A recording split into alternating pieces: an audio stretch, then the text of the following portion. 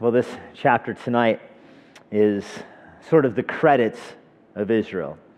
If you've watched a movie before, and I don't want to assume anything, I don't want to make any of you stumble, but if you watched a movie, at the end of the movie, the credits go by. And you know how it is with the stars of the movie.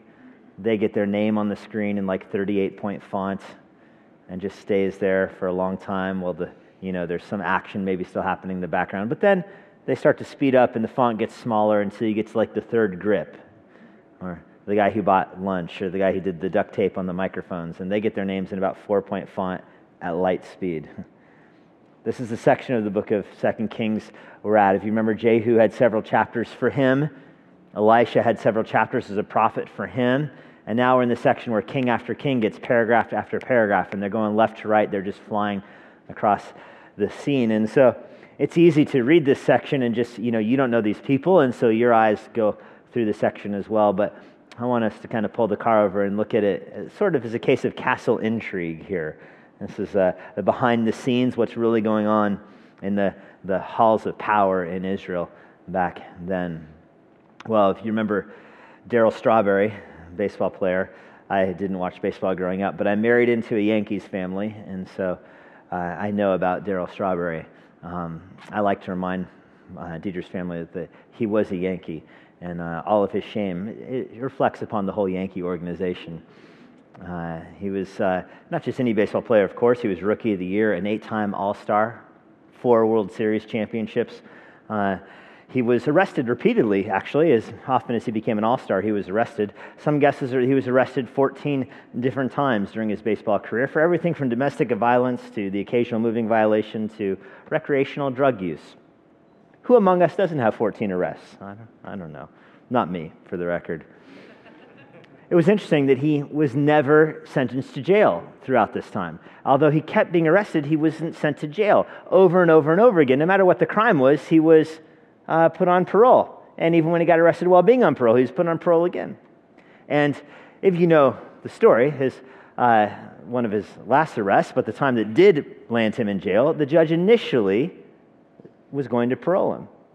And the prosecutor stood up and said in a speech that you can watch on YouTube. I mean, this thing is on video and again, I don't want to cause you to stumble with the YouTube reference, but the prosecutor says, Your Honor, if he goes free, Americans will lose confidence in the judicial system. I mean, obviously, because he plays for the Yankees, he's walking out scot-free, but that's not acceptable. How you can't get arrested that many times and keep going free? And the judge said, you know what, you're right, and told the bailiffs to take Strawberry into custody and take him off to jail.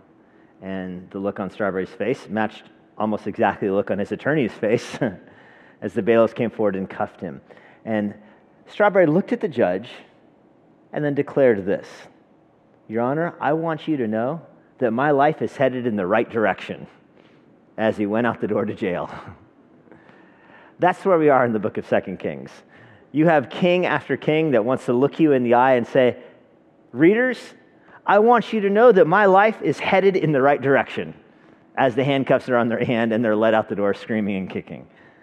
What we see in the book of Kings tonight is a list of kings. Actually, there's 7 kings in chapter 15, 7 kings. And I'm going to take from them 6 lessons tonight. And so that's going to be our outline tonight. 6 lessons from 7 kings. And I don't honestly, in full confession, or know if we'll get through all 7 of these kings, but we'll give it a good effort. And if time runs out, they'll hang around for us next week if we need to come back to them. Wrapped up in this chapter is these 7 kings, is this tension in the Bible. We talked a little bit about it last week. How can God be both just and a justifier? How can God keep both of his promises to Israel? He's made 2 promises to Israel, and at this point in the life of kings, they seem to contradict. And these promises go back to the very nature of the Old Covenant itself. When God makes a covenant with Moses and he renews it with Joshua, he tells the people, if you follow me, I will bless you. At the same time, if you reject me, I will punish you. If you start worshiping the idols, if you go back to worshiping the rain god, if you stop worshiping Yahweh, I will start taking your land away from you. That's the tension. And yet he's promised Abraham that the Israelites would live in the land and would never use it. He's promised David he would have a descendant on the throne forever. So you have these 2 promises that you can say, okay, there's not a contradiction as long as Israel keeps faith As long as Israel walks in faithfulness, these two promises are not in conflict with each other. But here, by this point of 2 Kings, the hope of Israel walking in obedience is long gone. So now these two promises are contradictory. How can God keep both of them? How can God tell Israel, you will always stay in the land, and if you worship idols, you will get kicked out of the land? How can he tell them that while they're worshiping idols?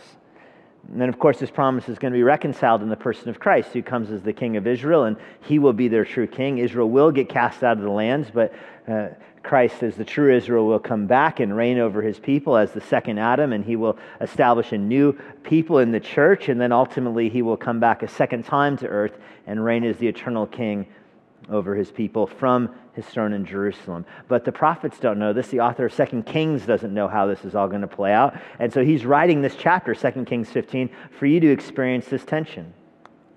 Remember that there's two nations in 2 Kings. You need to understand that to get the most out of this chapter. There's the nation of Israel and the nation of Judah. These are two nations that have one blood but separated by war and their own idols. You can tell the difference between the two nations. Judah has the king of David on the throne. Israel is the 10 tribes. Israel is bigger. They have 10 tribes. Judah is smaller. They have 1.5 tribes. It's not that Judah is good and Israel is bad. You could say it this way. Judah is bad. Israel is worse. Judah is running from God. Israel is sprinting from God. And the point of this chapter, though, is that no matter how bad you are, there's always grace if you turn from your sin. This is the tension that, as I mentioned earlier, how can God be both the just and justifier? The more you sin, the more God is glorified in your repentance. And you have to realize in order to repent that you are a sinner, that you have done wicked things. And that's just what's so frustrating about the kings in 2 Kings 15 is they refuse to admit that they are evil kings. They refuse to come to terms with the nature of their sin. They may confess, yeah, I've done bad things, but they don't go from I've done bad things to I'm a bad person who needs a Savior. And of course, it's a short drive from Israel to Springfield, Virginia. It's a short drive from that attitude in the ancient Near East to us present day. How often do we put sin in that category of, yeah, I did this and that was a mistake, but we don't let it get to, I have a sinful nature. But if you don't get to recognizing you have a sinful nature, you don't get to recognizing the grace of God and salvation. And so that's what's frustrating about this chapter as we look at these 7 kings. You just wonder, will they ever look in the mirror and see how broken they really are? Here's our first king, and the way we'll do our outline tonight, I'll give you the king's name, how long he reigned, we'll read about him, and then I'll give you the lesson from him. The first king we have tonight is Azariah, and he reigned for 50 years. 50 years. He's also known as Uzziah. He is the famous king from Isaiah 6. He's the one that the prophet Isaiah put his hope in. Isaiah thought that Uzziah would lead revival, would rescue his people, and then Uzziah dies. And this is what breaks Isaiah's heart. Isaiah was confident that this would be the one who would rescue Jerusalem. This would be the one who would rescue Judah from her wicked ways. And then he dies, and remember, he's crushed, and that's when the Lord appears to him and takes the coal and puts it on his lips. This is that king. In verse 1, in the 27th year of Jeroboam, king of Israel, Azariah, he's also known as Uzziah in the book of Isaiah, was the son of Amaziah, the king of Judah. He began to reign. He was 16 years old when he began to reign, and he reigned 52 years in Jerusalem. His mother's name was Jechaliah of Jerusalem. And you remember why he became king so young? Because his father is the one that provoked the fight with Israel. And the analogy from last week, remember the Chihuahua proposing to the president, that analogy last week, that was his dad is the one who did this and gets hit by the bus. His dad gets crushed by the wild animal. He gets defeated by Israel in the war. He comes back to Jerusalem and he gets kidnapped by the king of Israel who takes him away into captivity.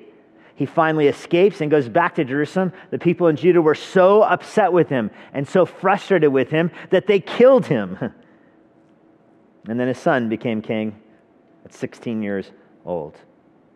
He did what was right in the eyes of the Lord, verse 3 says, in Yahweh's sight, according to all that his father Amaziah had done. Now, in light of what I just told you, remember, that's a very low bar.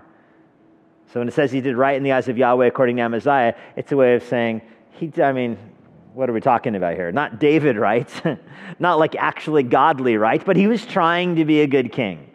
He tried to do right. It just didn't turn out all that well. Nevertheless, verse 4, the high places weren't taken away.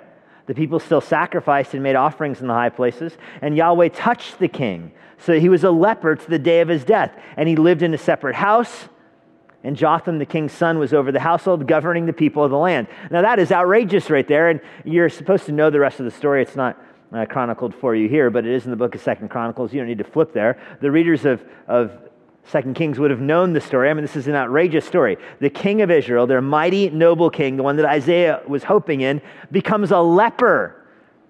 And they have to build a new house for him outside the city. Lepers aren't allowed in Jerusalem. Unclean, not allowed. Remember, that's a shout, unclean. You can't come near them. So what happens if the king becomes a leper? Then what do? Well, you build a house for him outside the city is what you do, and you wait for him to die. And that's what they did. What a tragic way to die if you're supposedly the godly king. So this is behind Isaiah weeping about Uzziah's death. Uzziah didn't die out of the blue. He was a leper and had to live in a house outside of the city. Now, why did God, in the ESV, in the book of 2 Kings, it's kind of minimalizing, isn't it? That God touched him and he became a leper and lived in the house outside. I mean, there's got to be more to the story than that. Well, of course, every Israelite would know the story, but I'm just going to guess that there are a few of you who don't. If you want to just jot this down, it's in 2 Chronicles 26. But the story is that Uzziah had won all of these battles and was riding, unlike his father who had lost all his battles, Uzziah had won battles and was riding high and mighty and acted like he could do whatever he wanted to anywhere in the world, including in Jerusalem. So he comes back to Jerusalem and he appoints himself priest for the day. He puts on priestly robes and goes into the temple to make a sacrifice. That is a no-no. Kings and priests are different people, different functions. There's a separation of powers in there.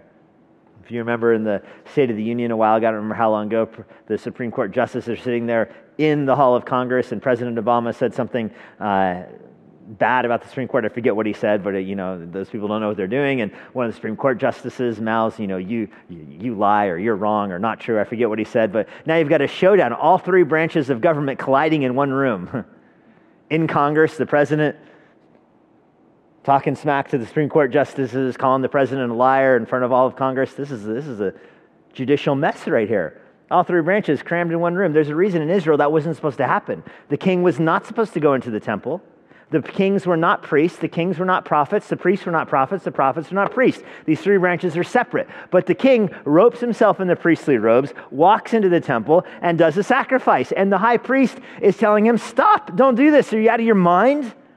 And so the king's secret service throws the high priest out of the temple. Heave ho. The high priest doesn't go quietly. He goes and gets 80 of his closest friends, and they come back and take on the king. And it's about to be a brawl in the temple between the secret service of the king and the high priest and all of his underling priests. What a rodeo. Makes Congress look dignified, doesn't it? Well, God intervenes.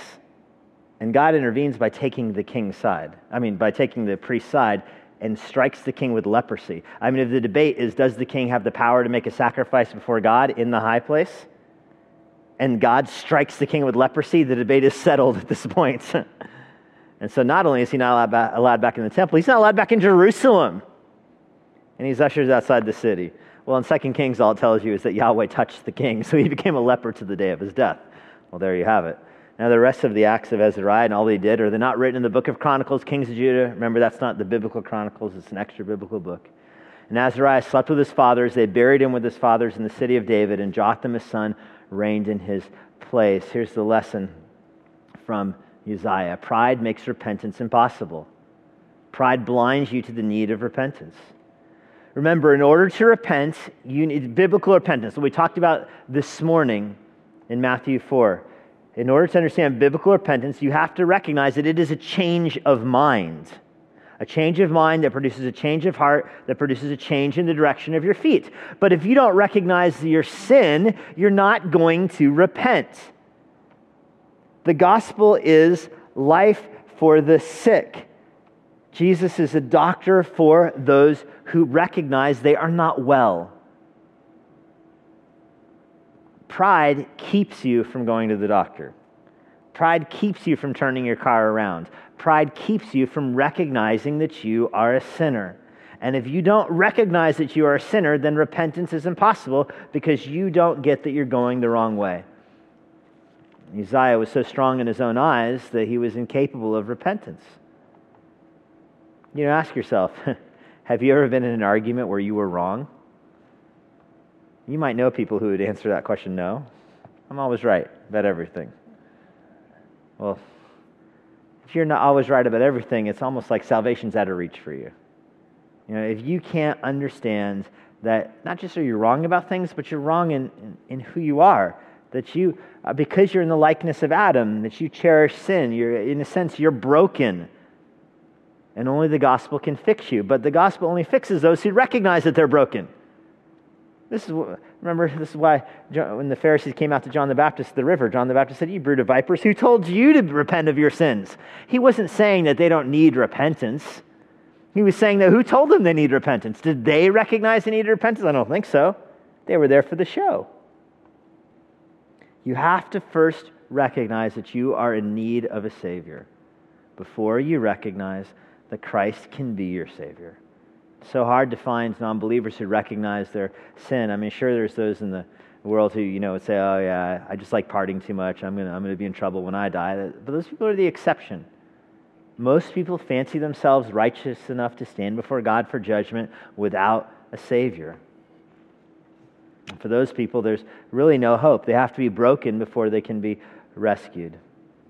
I remember in high school, a friend of mine named Sharif, who actually lives in Alexandria now. He's in the Marine Corps. I'm hoping he's not listening to this message.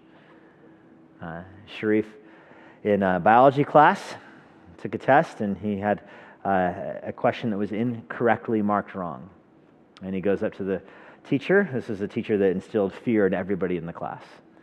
And he was one of those dreaded teachers in high school. And Sharif goes up to him and says, "I think that you marked this one incorrectly." And we're all listening like, oh, somebody is challenging the teacher. And the teacher looks at it and is like, "Yeah, I did get that one wrong," and keeps going through the test. And it's like, "Oh, but there's these other two you got right that I marked correct, but they were actually incorrect." So I made 3 mistakes. One, I gave you credit for an answer that for 2 answers you should have been marked wrong, and the other I took credit away, you should have got it. So actually your grade should be lower than it is. And so the teacher at this point, you could tell, is aware that he has an audience of the whole class. He says, "You have a choice, Sharif. Do you want the grade you deserve or the grade you got mercifully?" And Sharif, also aware of the audience here, stands up and is like, "I want the grade I deserve." All right, my friend, mark down. There you go. That's how so many of us are with the Lord. We think that we can stand boldly before Him because we deserve something better, that we deserve to be here, but that's not true. It isn't. All we have from the Lord is of grace, but pride keeps us from recognizing that, and pride keeps you from repenting. Well, on from Judah back to Israel here in verse 8. We're going to switch scenes here in the 38th year of Azariah, king of Judah. Remember, those are just timestamps. Azariah had been king 38 years when the camera switches from Judah over to Jerusalem, and there we find Zechariah. He's the son of Jeroboam, and he reigned over Israel and Samaria for 6 months. This is a very short reign. His reign is brief, but it gives us a picture of how God uses sin to fulfill His own promises. Let's read about it. Here, he did what was evil in the sight of Yahweh, as his fathers had done. He did not depart from the sins of Jeroboam. Remember, that was the cow worshipping, the son of Nebat, which he made Israel to sin. Shallum, the son of Jabesh, conspired against him and struck him down at Oblivion and put him to death and reigned in his place. Now, the rest of the deeds of Zechariah, behold, they're written in the book of Chronicles, Kings of Israel. I bet it's a short chapter. I mean, he was king for 6 months. This was the promise of Yahweh that He gave to Jehu. Your son shall sit on the throne of Israel to the 4th generation, and so it came to pass.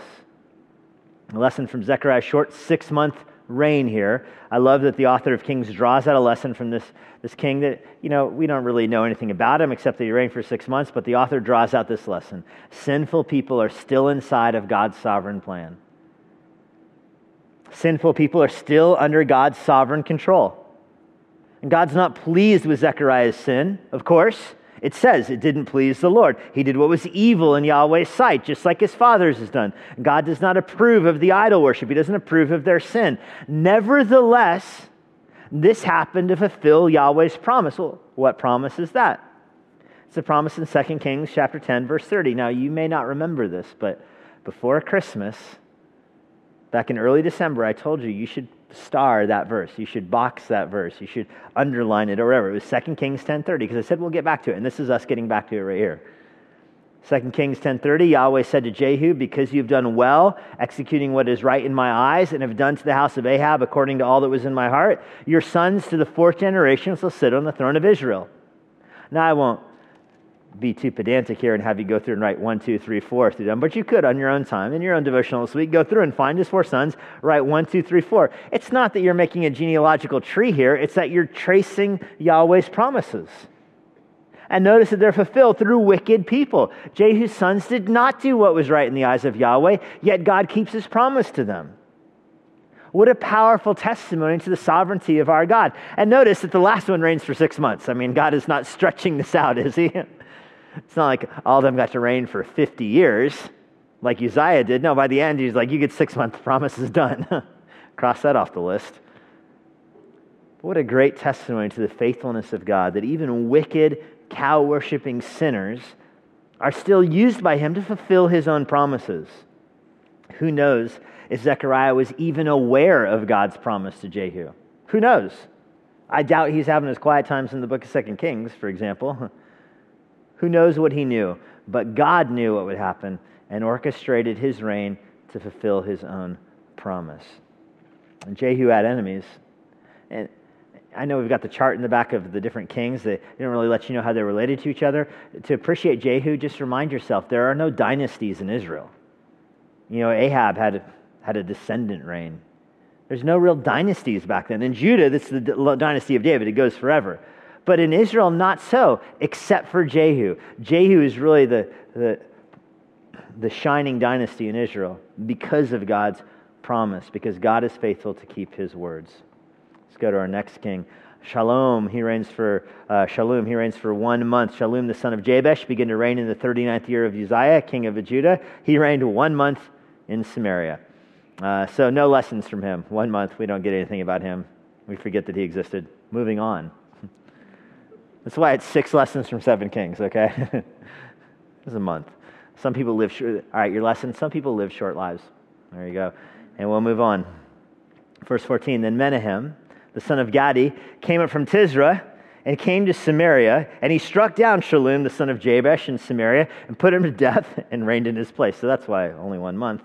Now the rest of the deeds of Shallum and the conspiracy he made, behold, they're written in the book of Chronicles, Kings of Israel. At that time, Menahem sacked Tifsha and all who were in it and its territory from Tisra on, because they didn't open it to him. Therefore he sacked it, and he ripped open all the women in it who were pregnant. This is a civil war inside of Israel. He begins to attack Naphtali. Remember, his father was killed, and there becomes a civil war, and so he attacks the people here to put down his rebellion. I mean, that's what kind of king Menahem is. He's a king who reigns in chaos, incompetence, evil, and tyranny all rolled up into one person. And it doesn't get better once he does his coup here and gets on the throne. He starts, reigning outside of Samaria and sacks Tirzah, but then he gets control of the country and he becomes the king in verse 17. The 39th year of Azariah, king of Judah, Menahem, the son of Gadi, began to reign over Israel, and he reigned 10 years in Samaria. He did what was evil in Yahweh's sight. God doesn't approve of ripping open the pregnant women there in verse 16. Of course, he's evil in God's sight. He did not depart all his days from the sins of Jeroboam, the son of Nebat, which he made Israel to sin. This is this wicked king. He became king by killing his predecessor, and to quell resistance, he attacks the tribes that his predecessor was born in. He's brutal. He's not the wicked neighbor down the street. This kind of awfulness isn't happening in some other nation. It's happening in Israel. Their king is the one who's violating pregnant women, killing babies. Their king is the one who is, their new king is the one who murdered their old king and attacked that tribe that he's from. What's the lesson from this? I'm going to give you the lesson before I read the rest of his description here. Evil people laid the groundwork for their own destruction. The lesson from Menahem is that evil people laid the groundwork for their own destruction. When they do fall, they don't fall far. They fall into the traps that they have made for themselves. Let's read about Menahem's traps. Pul, the king of Assyria. Now, Pul is in the secular world, he's a well-known king. Tilgath-Pisler, ancient Near East history, he's kind of a big deal. so to speak. If you don't care about the Bible, you don't care about Israel, he's one of the more powerful kings in the world. He's known as Pul in the Bible. It's an abbreviation of his name, which is Tiglath-Pileser, abbreviated to Pul. The king of Assyria came against the lands. And Menahem gave Pul 1,000 talents of silver so he could help him confirm his hold on royal power. Follow the logic of that real quick. He's being attacked by another country, so he bribed the other countries coming to steal his money. So he gives that other country his money so that he can stay king. Still kind of complicated. Let me say it like this. You're going on a vacation. You're afraid your house might be robbed. And so you find the local burglar and you give him all of your stuff so that when you come back, your house won't have been robbed. Is this a good plan? Well, it takes away the suspense of it, I guess. You know that you've been robbed because you gave the burglar your stuff. That's the way Menahem reigns. He gives the burglar his stuff. He instead of praying to the Lord for military delivery, he gives what the Syrians were coming to take. He just gives it to them. He gives it to them. Verse 20, Menahem exacted the money from Israel, that is from all the wealthy men, 50 shekels of silver from every man to give to the king of Assyria. So the king of Assyria turned back and didn't stay there in the land. Now the rest of the deeds of Menahem and all that he did, aren't they written in the book of Chronicles, Kings of Israel? Menahem slept with his fathers, and Pekahiah, his son, reigned in his place. There's certainly an irony here. The irony in this, why does Israel even have a king? Do you remember the people wanted a king like the other nations had to do one thing, to lead them into battle? And Samuel said, no, you don't understand. You're not going to get a good king. You're going to get a Saul. You're not going to get a king that's going to be like the other nations and lead you valiantly in battle. You have the Lord to do that. But Israel never wanted the Lord to lead them into battle. They wanted a king like the other nations. Well, now they get one, and he's not leading them into battle. He's giving away their stuff to the other kings. After Solomon's death, 10 of the tribes no longer wanted to be ruled by David, by Judah. So they chose their own king and their own gods, and now they're losing to the nations around them. Hosea is a prophet during this time. He has somewhat of a sarcastic comment about Menahem's move here. This is what Hosea writes about Menahem's bribery. Hosea 13, verse 10, "Where now is your king to save you in all of your cities? Where are all your rulers, those of whom you said, 'Give me a king and princes'?" Now, Hosea, we're talking hundreds of years after Samuel and Saul here, but Hosea is mocking Israel because of how their ancestors wanted a king. Hosea is asking them, where's the king you guys want? They have a king. It's not like the throne is vacant. They have one. And Hosea is mocking them. Where's the king you wanted? I see all the silver going away. Where's your king? You're the ones who said, "Give me king and princes. I'll give you a king in my anger, and I'll take away a king in my wrath," God says. Your kings will come and go to teach you a lesson. And of course, Menahem robs from Israel and then will die. He's followed. Evil people lay the groundwork for their own destruction. He's going to be followed, of course, by Pekahiah. Pekahiah, he's going to reign for 2 years. That's verse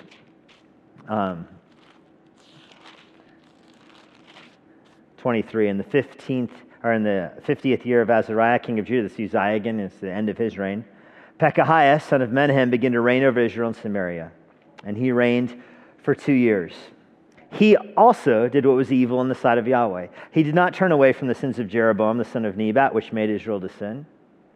And Pekah, the son of Remelah, his captain, conspired against him with 50 men of the people of Gilead and struck him down in Samaria in the citadel of the king's house with Argob and Arieh to put him to death, and he reigned in his place. So he reigns for only a couple of years. He gets killed by one of his captains, one of his bodyguards. His secret service turns against him and kills him. This is a time of chaos and anarchy, kings killing kings. Kings killing kings who killed other kings. The tribes are beginning to be cut off in this as they turn against each other. There's a basic lesson for Pekahiah. Evil kings are in contrast with the Prince of Peace. Evil kings are in contrast with the Prince of Peace. And we don't get that so much out of this section right here, but this is brought out by the prophet Isaiah. This is the king that was on the throne when Isaiah prophesied the virgin birth of Christ, who said, "You want deliverance? God will deliver you. He really will. In fact, so that you know he will, a child will be born, Before he knows the difference between his right and his left, God will deliver you. And part of that prophecy, Isaiah chapter 9, unto you a child will be born. The government will be on his shoulders. His name will be called Wonderful Counselor, Prince of Peace, Mighty God. I mean, we know this is the Christmas promise. It's an Advent passage. And I think it's helpful for you to see the force of that Advent passage is because the background of it is this utter chaos in Israel. Isaiah presents the future coming Messiah as a contrast with Israel's wicked rulers. God will give them a king. It's the same promise back in Saul's day. God will give them a king in his own time, and he will be better than the kind of kings they have. He's not going to be there to lead their people into war. The song we sang tonight, Lead On, O King Eternal. It's not with swords loud clashing. That's not the kind of king God will give. God is going to give them the Prince of Peace. Of the increase of his government and of his peace, there will be no end. On the throne of David and over his kingdom, he will establish it and uphold it with justice and righteousness forevermore. The zeal of Yahweh will do this. The nations rage, Psalm 2 describes. The one enthroned in heaven laughs because he controls the wind, he controls the world, and he will harness all of this chaos to bring his Savior to the earth. And the cross, of course, is the focal point of human history, and God reigns over all of human history, directing it to Christ, even evil kings like Pekahiah. He's just there as a form of contrast. You often wonder, what is God doing with evil in the world? Sometimes he brings good out of it. Sometimes he brings good through it. Sometimes he strengthens your faith as you go through trials and temptations. But sometimes it's not a cop-out to sometimes just say that evil is in the world for contrast. Evil is in the night is dark so that you see the light of day. Evil is in the world so that you know that God does not like evil, and that God doesn't delight in it. And that's the case with Pekahiah's reign. Evil kings are a contrast with the Prince of Peace. King number 6, Pekah. He reigns for 20 years. It's more like 10. That's because he took one tribe and reigned over it for 10 years before he ended up in Samaria. I won't bore you with the details of that. Read Chronicles if you want to know more about why 20/10. But, verse 27, in the 52nd year of Azariah, king of Judah, Pekah, the son of Remaliah, began to reign over Israel and Samaria, and he reigned 20 years. Remember, 10 were in Samaria, 10 elsewhere. He did what was evil in the sight of Yahweh. He did not depart from the sins of Jeroboam, the son of Nebat, which he made Israel to sin. In those days of Pekah, king of Israel, Tiglath-Pileser, king of Assyria, came and captured Ijon, Abel-Beth-Maachah, Genoa, Kadesh, Hazor, Gilead, Galilee, all the land of Naphtali, and he carried the people captive to Assyria. Again, because there's a list of city names that you don't know, it's kind of easy to gloss over the significance of this. Naphtali is one of the 12 tribes. It's gone. A tribe just got lost. Wake up in the morning and check out your newspaper and you see Canada absconded with, a couple border cities and the state of Washington. Gone. Canadians kidnapped them all, ushered them up to the Arctic Circle or wherever. That's what happens here. The 12 tribe, gone. Naphtali, kidnapped. God is now taking away Israel. The promise that he would let them dwell in the land, he is unwinding here as Naphtali is banished into exile. And by the way, the Assyrians didn't just take you into exile and give you a passport and let you, roam around the country. They put you into some other place that they had taken captive. And then they populate your place with people they took captive from somewhere else. And so if you're from the tribe of Gad or Manasseh or wherever, Ephraim, and you roll into Naphtali one day, you don't find emptiness. You find all the houses, they're just not speaking Hebrew anymore. They're not Israelites. They're speaking Syrian or Arabic or whatever. That's what language is being spoken there. It's a different place. Everything's full. There's people there. They're just not Jewish anymore. That's what's happened here. He reigned for 20 years, but made a shipwreck of the country. Hosea prophesies during this time. On that day of our king, the princes became sick with the heat of wine. He stretched out his hand with mockers, for with hearts like an oven they approach their intrigue. All night their anger smolders. In the morning it blazes like a flaming fire. All of them are hot as an oven. They devour their rulers. Their kings have fallen, and none of them calls upon me.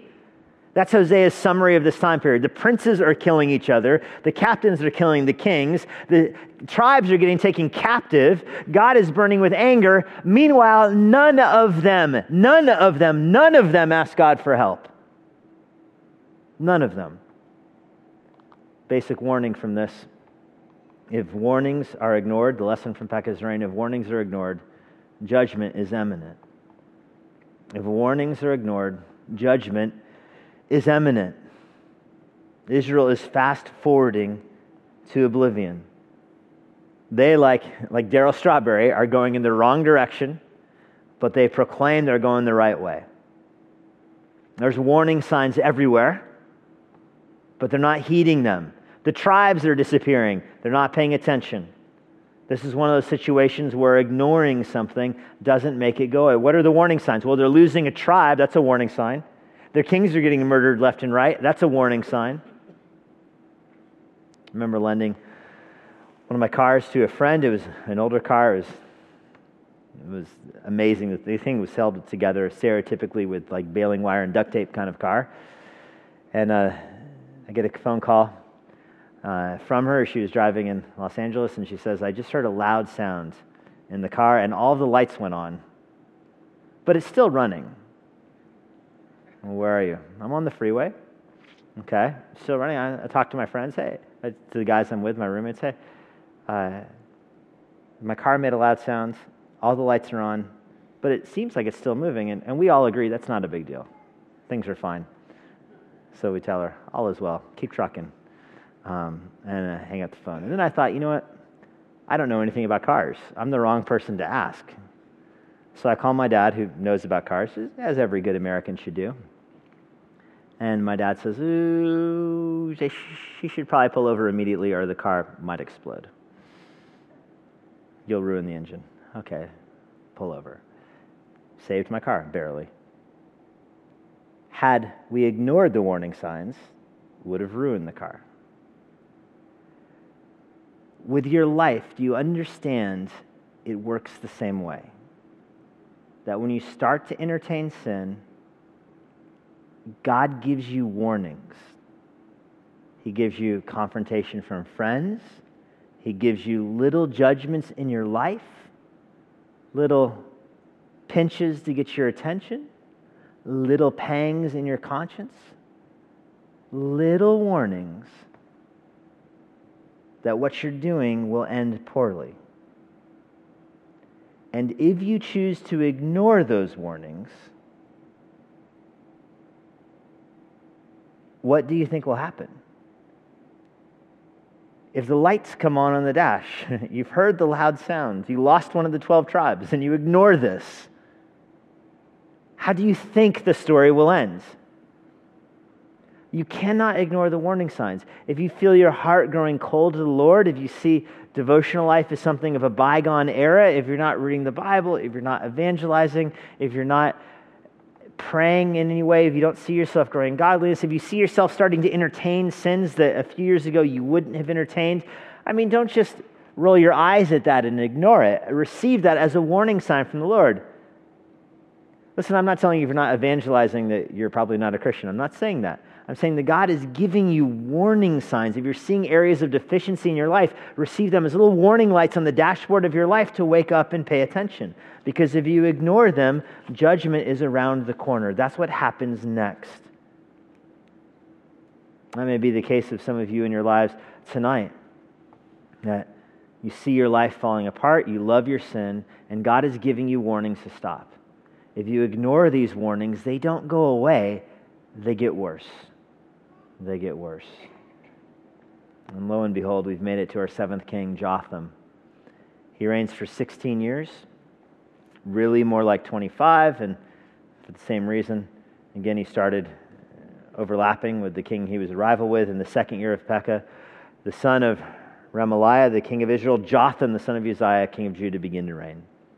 He was 25 years old when he began to reign. He reigned 16 years in Jerusalem. His mother's name was Jerusha, the daughter of Zadok.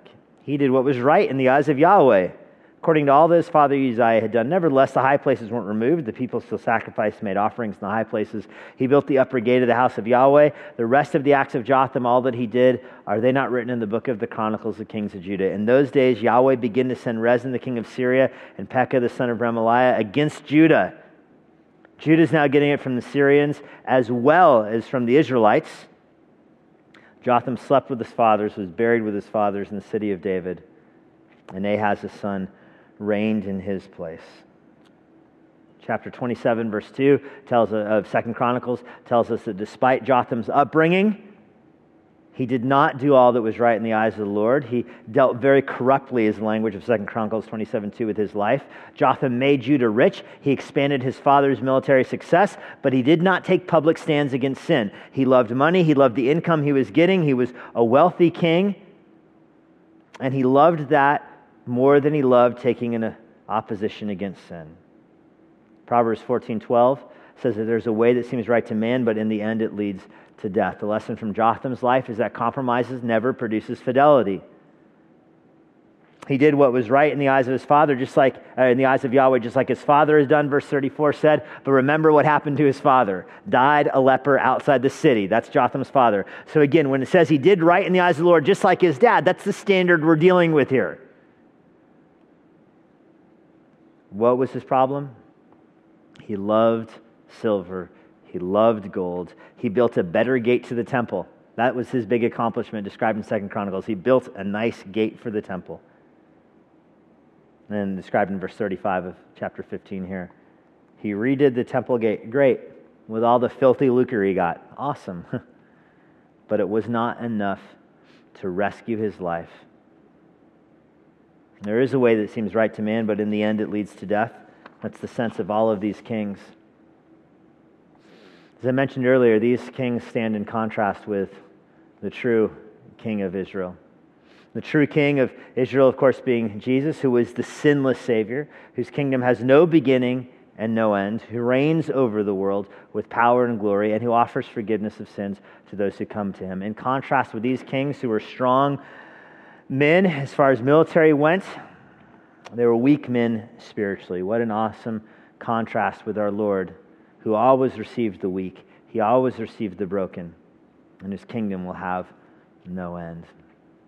Father, we're grateful that you reign over all, that your kingdom has been established from of old, that you reign over the world. We're grateful that you've given us these lessons in our life, these warning signs.